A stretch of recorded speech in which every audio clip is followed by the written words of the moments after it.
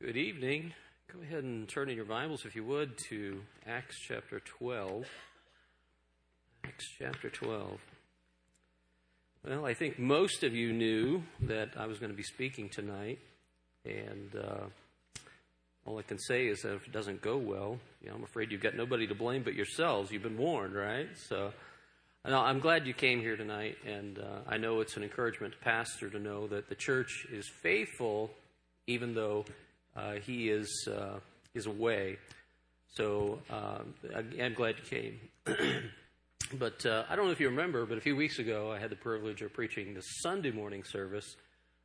Many of you are gone to camp and all of that. As usual, my family finds a way to escape any sort of a lesson that I might have for them, I think. But no, some of you are away, but as you might remember, I have some trepidation about public speaking, and it doesn't get any easier when you come into something like tonight, and having to follow. Brent New did our adult Sunday school class today, and did a fantastic job, I might add, and then you throw Ty into the mix, and you get Ty who walks around here looking like some sort of homeless messiah, but then he comes up here and just knocks it out of the park, right? And I walk away thinking, how does he do that? It's just Ty being Ty, right? And how does he do that? But, had I known that his mother put together such good sermons for him, had I known that a week ago, Ty, I would have asked her to put something together for me. And no, but Ty and I, we actually talked last week, I think it was, maybe after the evening service, and we were talking about some of the anxiety that goes along with trying to fill the shoes of pastor, even if it's just for one service or, one Bible study or something like that. And I mean, you try to do your best not to look stupid, right? But sometimes, I don't know, for me, I just can't help it. I just do it anyway. But anyway, it is, there's certainly, a little bit of intimidation that goes on there, I suppose. And, we kind of confess, I think both of us confessed to kind of having some nerves about this. Of course, this is no secret. I confessed that the last time I was up here. But he gave me, he got to the point where he kind of put on that cloak of encouragement. And he gave me his best advice. And he said, just don't pass out, which I took very seriously, because I know that we have public or first responders here. And, the last thing I wanted was Chad or somebody trying to give me mouth to mouth, And here's the thing, is that after this morning's comments, I know the way that Chad feels is that if he had to come up here and give me mouth to mouth, what he would do is he would lean down over me and he would look me in the eye and say, Jeff, you're going to die. But no, seriously, I don't know how it works for you guys, Brent, Ty, and Patrick. They'll all fill in for Pastor from time to time. But, one of the toughest things for me in doing this, certainly the nerves, but the other thing is just really dealing with the conviction that comes along with studying and preparing for some sort of a sermon or a lesson that you really feel strongly about. And it begins to work on you. As Chad mentioned, this is not something that I don't think any of us just kind of throw together last minute. There's hours involved, and it seems like the more time you spend, the more convicted you can get about your own sermon. So I'm preaching to myself as much as I am to anybody, I suppose. But it is something very real. This is no exception to that.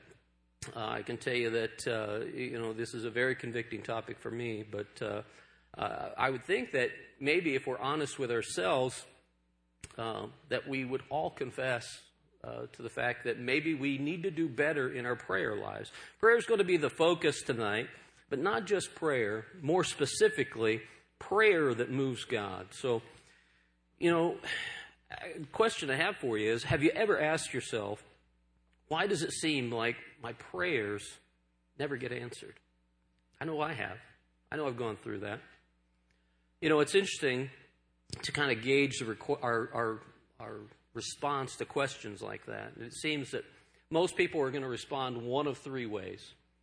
Number one, they're either going to respond with something like this. Some people are going to just continue to pray patiently and wait on God. That's great. The others may give up easily when their prayer isn't answered immediately.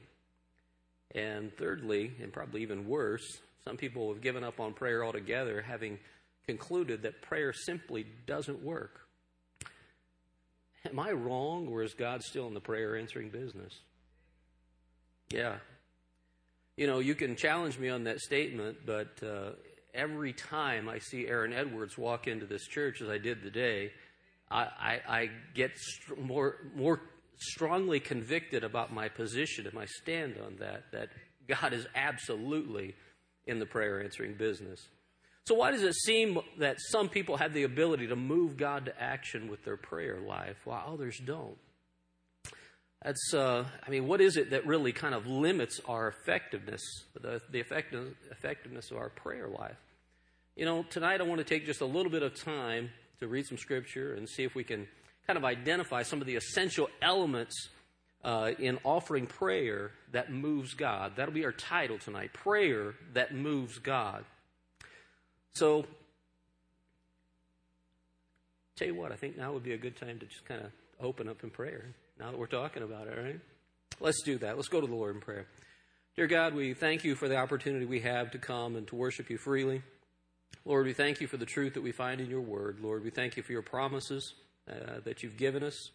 And Lord, we thank you for sending your Son to die on a cross for us, Lord. Lord, just thank you that we can come to you in prayer, that you are still a prayer answering God. And Lord, we just pray that tonight, as we look through these scriptures, that you would convict us, each of us, about our prayer lives, Lord. If we're not where we need to be, and Lord, even if we think we are, there's probably more that we could be doing in our prayer lives, Lord. And I just pray that you would help us with that. And Lord, we just pray that you would just clear my mind of all the things that might be a distraction at this time. And Lord, as well as everybody in this room, Lord, help us to focus on your word. We'll ask this in your name. Amen. So here in Acts chapter 12, we have, I tell you what, we have a story about Peter who's in prison. I'm just going to go ahead and read. If you've got your Bible, go ahead and look at verse 1. And we're going to be reading a few scriptures. We're going to reference some stuff tonight, but we're going to call Acts chapter 12 kind of our home base for tonight. So keep your place there even as we turn to and from other passages. But Acts chapter 12, starting in verse 1, the Bible says, "Now about this time Herod the king stretched forth his hands to vex certain of the church, and he killed James, the brother of John, with the sword.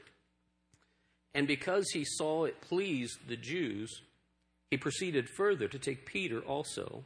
Then were the days of unleavened bread.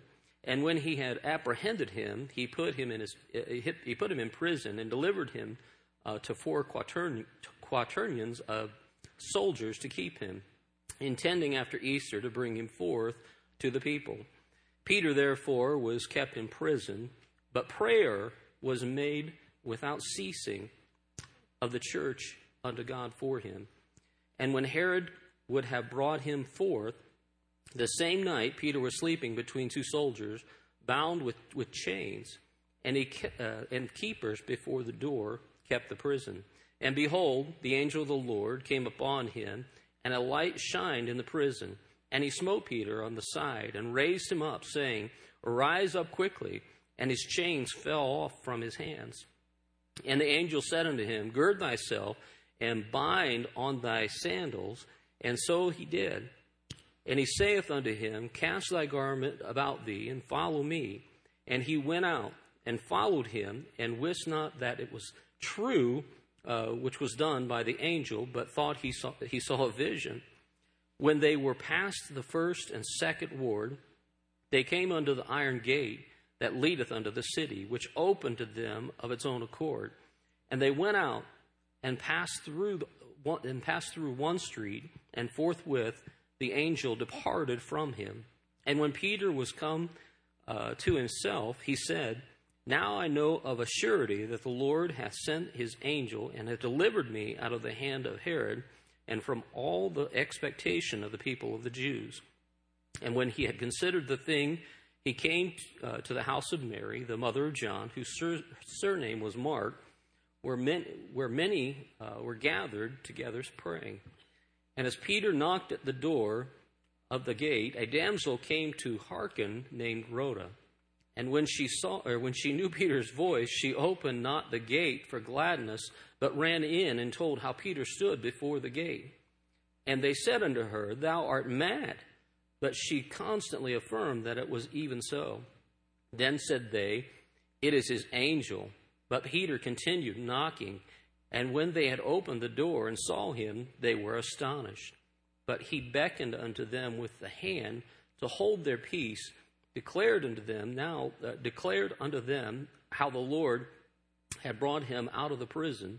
And he said, Go, show these things unto James and to the brethren. And he departed and went into another place. Now as soon as it was day, there was no small stir among the soldiers what was become of Peter. And when Herod had sought for him and found him not, he examined the keepers and commanded that they should be put to death. And he went down from Judea to Caesarea and there abode. So we've got this account here in the Bible of Peter's imprisonment. And, it's just really interesting to kind of read through this story and just the sequence of events that take place. I mean, just reading that alone and everything tells you that, that there's a God who answers prayer. I mean, all the stuff that happened there, the gates opening by themselves and all of this stuff. And it's just really amazing. And I know it's impossible to improve upon the written word of God. I understand that. But if you'll allow me, I want to kind of just add some commentary to this passage that we've just read, and maybe even add a little bit of color that will kind of help us understand the gravity of the situation and why the prayer of the people was so important at this time. So here we are in this passage. According to the Scripture, King Herod had already proceeded to persecute the believers there in Jerusalem, the church at Jerusalem. And he had already put James to death by the sword, the Bible tells us. And he saw how this pleased the Jews. I mean, how morbid were these people, right? Somebody gets, the sword to them, and these people were extremely pleased. But it really shouldn't surprise anybody because these Jews, they really disliked the Christians. And in fact, they really kind of considered them to be somewhat of an occult, if you will. And, unfortunately for Christians, seeing the positive reaction that Herod got from the Jews after he killed James, he decided to capture and imprison Peter, and he intended to bring him before the Jews right after the Passover. The time of the Passover was complete, and with the intention of just killing him, putting him to death. So we see that to ensure Peter's captivity, that he wouldn't escape, or that maybe certain of the Jews wouldn't somehow form some sort of elaborate escape, break, or some prison break of some sort. So Herod assigns these 4 quaternions, which is basically a squad. He assigned 4 of them, and then each quaternion, as you might imagine, had 4 soldiers. And the way that this would work, this was something that, this was a Roman thing that Herod adopted. And the way that this would work, of the 4 soldiers, they would post 2 at the door, and then they would post 2, or chain 2, literally chain 2 to the prisoner, Peter in this case. So 1 to his right, 1 to his left. And this was more or less their idea of a maximum security prison. And what's interesting is that what they would do, depending on the circumstances, depending on the prisoner, and what sort of a flight risk maybe they thought that he was, they would rotate those groups of soldiers every 3 to 6 hours so that they would remain fresh and alert, so that there was no possible chance of escape by that prisoner. How ironic is that? We know the ending, right? But according to the Scripture, in response to Peter's imprisonment, we see that the Christians gathered together at Mary's house to pray that God would intervene in order to save Peter's life. You know, maybe for some of them, if you think about this, maybe for some of them, their faith was a little bit wavering. I mean, James had already been killed, and it didn't look too good for Peter. I mean, they were facing, tomorrow. Here we are, 5:30 in the evening. Tomorrow they're facing Peter's execution. Didn't look good. Verse 5 of Acts chapter 12 sums it up quite well when it says, Peter, therefore, was kept in prison, but prayer was made without ceasing of the church unto God for him. So what exactly was it about this prayer that was being offered that moved God to action? You know, was there something that these first century Christians had that us as 21st century Christians don't possess? I don't know that that's the case, but, you know, I suppose there's probably several things that we could do or several ways that we could strengthen our prayer life, and we could probably back each of those up with Scripture in some way, I suppose. But tonight, based on the passage that we've read, I want to focus on three essential elements of an effective prayer that can move God to action. So the first thing that we need to know is that prayer that moves God must be offered to God. Now, I know that sounds crazy, right? And you're probably thinking, thanks, Captain Obvious. That was a vital piece of information that you just dropped on us. Well, I promise you, there's a purpose for saying exactly what I said. You know, the church at Jerusalem, and all of us who are believers, you know, we can confidently bring our requests to the Lord because we know that He is the one to whom we pray, and He is the one who's going to answer our prayer. And I want you to go ahead and turn to Hebrews chapter 4, if you would. Hebrews chapter 4. I'm going to try not to lose my place. That would be awful. Hebrews chapter 4. I want you to follow along, starting in verse number 14. The Bible says, seeing then that we have a great high priest that has passed into the heavens, Jesus, the Son of God, let us hold fast our profession. For we have not an high priest which cannot be touched with the feeling of our infirmities, but was in all points tempted, like as we are, yet without sin. Let us therefore come boldly unto the throne of grace, that we may obtain mercy and find grace to help in time of need. You know, we have to understand that there are people all over this world right now who believe in a God, small g. And, you know, it's what's interesting is that they'll take time to pray to this God. And, but, you know, in reality, their prayer is directed to a God who suits their lifestyle, or a God that's in agreement with all of the life choices that they make. And, you know, it's nothing more than a God that is created in their own mind. And, you know, these man-made gods, they have no power to answer prayer, and they can offer no assurance of heaven, for sure. And, you know, but some people even have gone so far as to discount the fact that there is an actual literal hell, rather saying that, you know, our God is a God of love, and He welcomes everybody to heaven. Well, the only problem with that is the fact that they have no foundation for any such claim. You know, they don't have the hope that we have, and all their prayers are useless, and they have absolutely no effect on their own lives.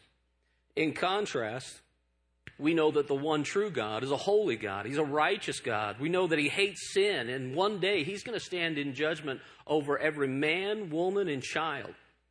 Everyone. But you know what? Thankfully, He's also a loving God, and He's not willing that any should perish. And ultimately, He gave us His Son, Jesus Christ, as our Savior, through whom we have forgiveness for our sins. You know, this is the God of the Bible. And I can tell you this, if this is not the God that you're offering your prayer to, don't be surprised when your prayers aren't answered. You know, I don't care who you are. It doesn't really matter. You know, as Christians, we need to understand that prayer is a vital part of our relationship with God. And we need to know that there's more to prayer than just asking for things that we need or that we want. Sometimes we need to just take the time to offer a prayer to God, to thank Him for who He is and what it is that He's already done in our lives. You say, oh, you don't understand. I've got this pressing need, this pressing financial need that God hasn't met yet. Well, let me tell you something. God's already done something miraculous in your life. If you're here tonight and you're saved and you've got an eternity in heaven to look forward to, let me tell you, that is far greater than any financial gain that you may have in this world. Don't tell me that God has not done anything for you. We need to understand that. The second thing that we need to know is that prayer that moves God is offered fervently. Fervently. Boy, that's an interesting word. Brent, in the Sunday school this morning, he was talking about using the word grace, and he was talking about how there's kind of two definitions for it. There's kind of that biblical definition, and then there's kind of a more modern definition. And, some words, they kind of lose some weight or meaning over time. Fervently or fervent is really, it's no longer a common word. It's not something that we use very often. I don't see Andy and Maureen sitting around the dinner table and, tossing out words like fervent. Well, Andy, I do, actually. I don't know why. He would be the guy that used that word. But, it's not a common word that we have. Fervent or fervently is usually used to describe some sort of a heat or something hot, if you will. So for firefighters, when they enter a burning building, that's a fervent heat, is it not? It is a fervent heat. I've got a foundry outside of my office, and we've got furnaces where we melt a lot of aluminum and things of that nature. And, I like to walk out there and just look at everything, and I'll run my hands through there just to kind of feel that heat. That is a fervent heat. But that's not really the definition that we're looking for.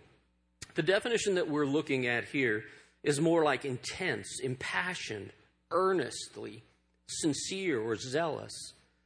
And I know it's hard to believe, but we can relate to this word, because just today, after the morning service, I was having a conversation with a couple of Buckeyes who were very fervent, Brian and Nathaniel, very fervent Buckeye fans. We can understand that, right? But that's okay, because these altars are always open, and there'll be time to repent from all of that, all right, guys? There'll be time. Don't worry. But no, I think it's something that we can relate to. Even though we don't use the word, I think it's something that we can relate to. And, as we think about Acts chapter 12, from a human perspective, there was absolutely no hope for Peter. It was the 11th hour. He was already in prison. He was shackled to 2 guards. There were another 2 guards at the door. As time went on, every 3 to 6 hours, those guards would be rotated so that they were fresh. And guys, these guys were trained, okay? These guys were trained. The things that you might hear about Roman soldiers and things of that nature, it's just unbelievably barbaric, the things that they could do with just their hands. But it just seemed like there was no hope for Peter at this time. And he was going to be executed that next day. But we see that God answered the prayer of the Christians that were at the church there in Jerusalem, and he interceded on Peter's behalf. So according to the scripture, we see that the angel appeared in the jail cell. He awakened Peter and told him to quickly follow him. So immediately, we see that Peter's chains fell off. Now, wait a minute. There were these soldiers that were also on those chains, and they were rotated every 3 to 6 hours, and they were the best of the best, and they were supposed to make sure that he was supposed to, not escape. There were another couple of soldiers at the door. How did all this happen? I don't know, was Peter the ninja disciple or something like that? No. The Bible says that there was an angel that entered that room and took care of all of this thing. And we see that he was told to follow him. His chains fell off. And as he followed the angel past the guards, okay, and out of the prison, they approach an iron gate which opens by itself. And they walk through. It's pretty amazing. It's a pretty amazing story. And Peter found himself on a street, and the angel suddenly disappears. If you read this passage, you see that in there where Peter kind of came to himself. There was a time when all this was happening, where Peter was with the angel and he was exiting the prison, that he thought, this has to be a vision. This has to be some sort of a dream. This can't be real. He kind of came to himself, and he realized that it was real. He came to the realization it wasn't a vision, it wasn't a dream, but he'd been rescued by God. After making his way to Mary's house, Peter, the Bible says that Peter knocked on the door of the gate, but the servant girl who answered the gate was so shocked that, what did she do? She didn't let him in. She turns around, she goes back to the group that's inside praying and said, "You're never going to believe it, but Peter's outside." And what is their response? "You're nuts. You're absolutely crazy. Maybe it's his angel. Maybe Herod killed him a few hours early, and that's his angel out there." And what does the Bible say? Peter's out there just the whole time. He's just knocking. He's just, "Hey, hello, Peter, anybody there?" Guys are in there. They're just chatting it up. Finally, they go there, open the gate, and it's Peter. And they're like, woohoo, right? They're kind of celebrating the fact that this is Peter. Somehow he escaped. He's telling them what happened, but he's like, "Hey, calm down. Keep it quiet. Be quiet." He's, we don't want to be found out. It was kind of an interesting, if not bizarre, situation, I think. So the Christians who had fervently prayed for Peter, they may have had some unbelief, but how much do you think that their faith was increased when they finally opened the door, and they see Peter standing there? Yeah. Fervent prayer, it's motivated by love and deep concern. It's offered with enthusiasm, with feeling, with faith. It's not a casual list of requests, but it's prayer that flows from the heart. And it's usually over a very pressing need or a pressing matter. And, one of the best examples of fervent prayer in the Bible is shown in Luke chapter 22. If you've got your Bibles, go ahead and turn to Luke chapter 22. Luke chapter 22. This, of course, is the passage that Jesus is praying in the Garden of Gethsemane for his crucifixion. Luke chapter 22, we're going to look in verse number 39. It says, "And he came out and went, as he was wont, to the Mount of Olives, and his disciples also followed him. And when he was at the place, he said unto them, Pray that ye enter not into temptation. And he was withdrawn from them about a stone's cast, and kneeled down and prayed, saying, Father, if thou be willing, remove this cup from me. Nevertheless, not my will, but thine be done. And there appeared an angel unto him from heaven, strengthening him, and being in an agony, he prayed more earnestly, and his sweat was, as it were, great drops of blood falling down to the ground. According to the Scripture, when Jesus prayed in the Garden of Gethsemane, he was in agony. He prayed earnestly, the Bible says, or fervently. I don't know what kind of... I don't know how intense you would have to be thinking or praying or whatever to sweat as if it were great drops of blood. But that's exactly what the Bible says was happening. And that is a pretty good example of praying earnestly or fervently. Fervent prayer is a persistent prayer that doesn't stop asking, seeking, and knocking until God answers. Praying fervently for others, sometimes it's going to involve deliverance from a situation. Sometimes, it could include praying that the Lord might block or hinder something that we would not be allowed to continue down that path. Sometimes that's what fervent prayer involves.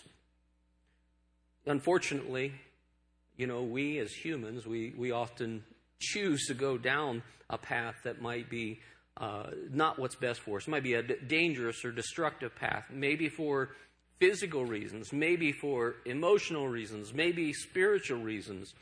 And, we as Christians ought to pray one for another when we see that. As a church family, we've got to be faithful to lift each other up in prayer.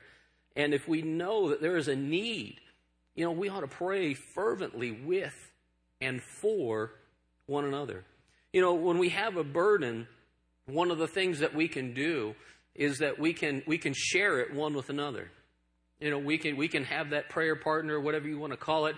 But as a church family, we ought to be able to share our burdens and our needs with one another so that we can pray fervently one for another. And you know what? I'm so glad that we have a discipleship program that encourages that. And that's exactly what that's about. If you're a discipler here today, you need to make sure that you're praying for your disciple. Number two, you need to make sure you're praying with your disciple.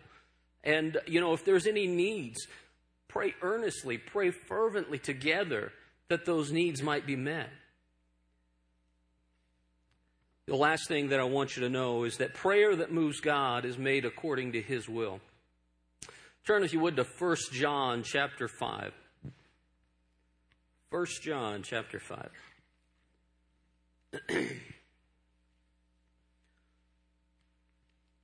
1 John chapter 5, verse 14. The Bible says this. And this is the confidence that we have in Him, that if we ask anything according to His will, He heareth us. And if we know that He hear us, whatsoever we ask, we know that we have the petition that we desired of Him. I probably don't need to tell you this, but this particular chapter, a lot of this is dealing with assurance in our faith. And you look back up at verse 13. These things have I written unto you that you may know. This is all about assurance. So we understand that we're talking to Christians here. And I find it interesting that, it seems like whenever there is some sort of a tragedy, whatever it may be, you can count on it. I mean, it's like just start your little stopwatch. You can count on it. One of these entertainer types is going to come out and, they're going to make a public address or they're going to tweet out a message to say, hey, I'm praying for this situation or whatever. All the while, just living just immorally, open immorality. And, there's something about me that thinks maybe that God isn't hearing that prayer. And I think maybe it has something more to do with likes on their homepage than it does having any sort of a prayer answered. I don't know why that is, why they feel the need to do that.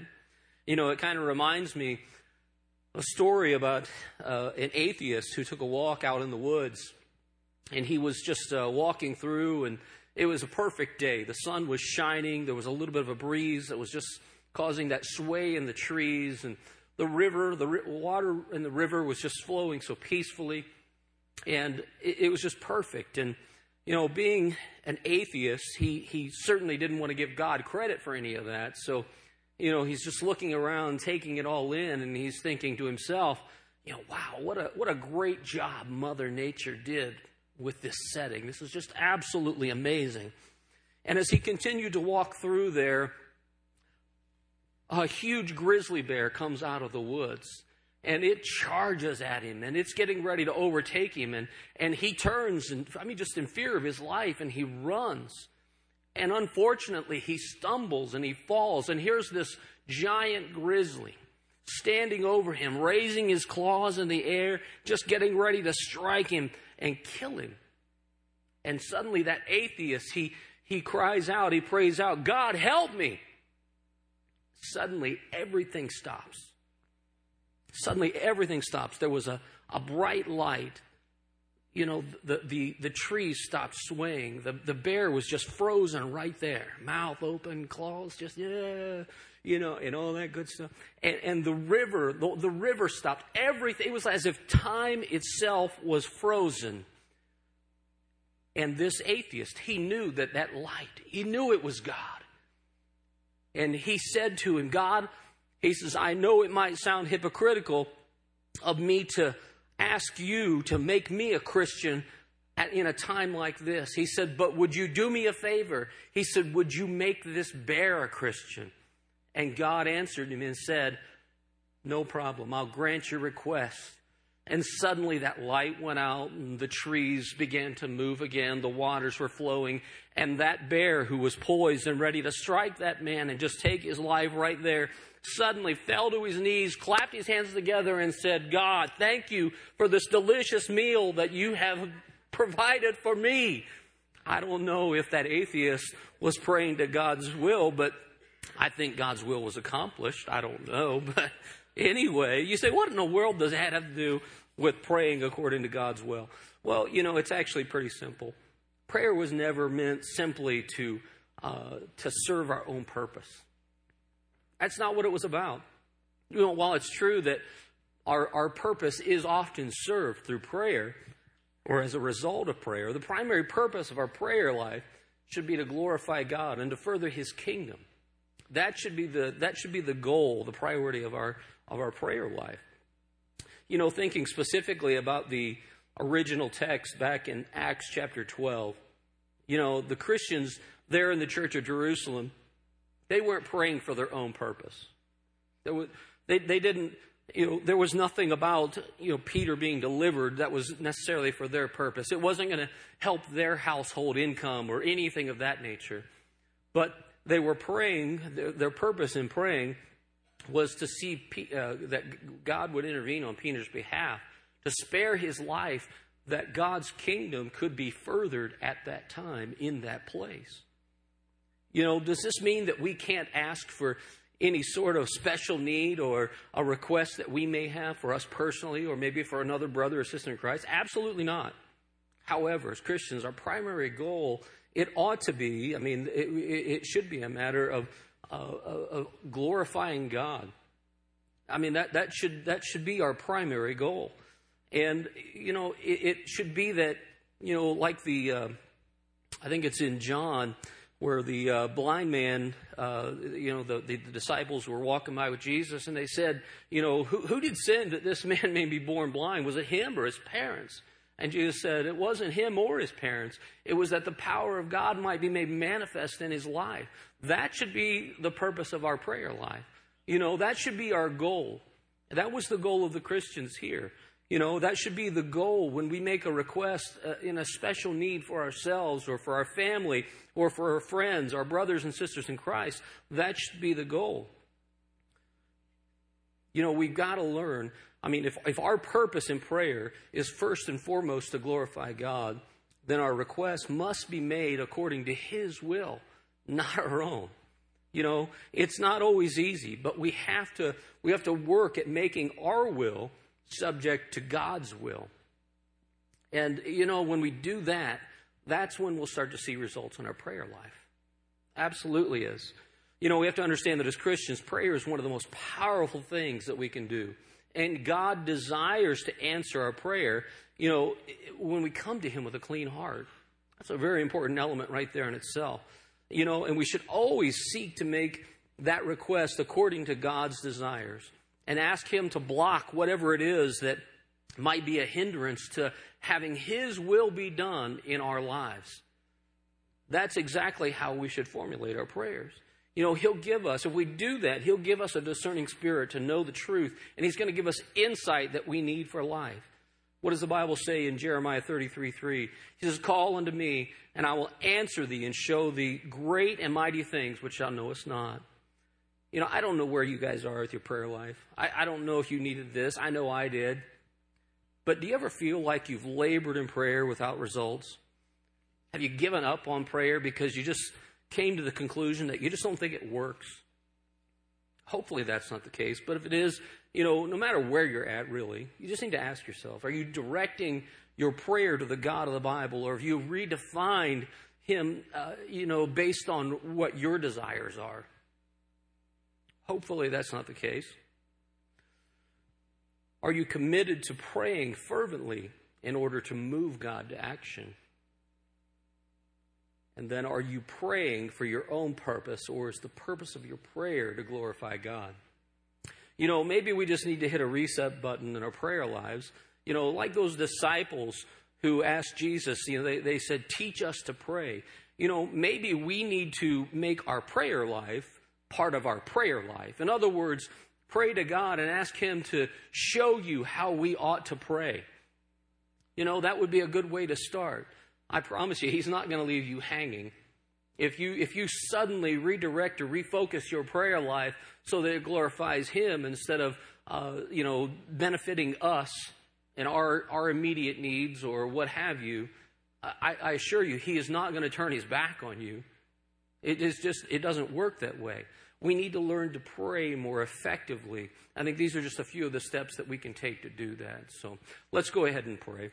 Dear Heavenly Father, we thank you for the day that we've had in church, Lord. Thank you for the other men who have been able to fill in today. And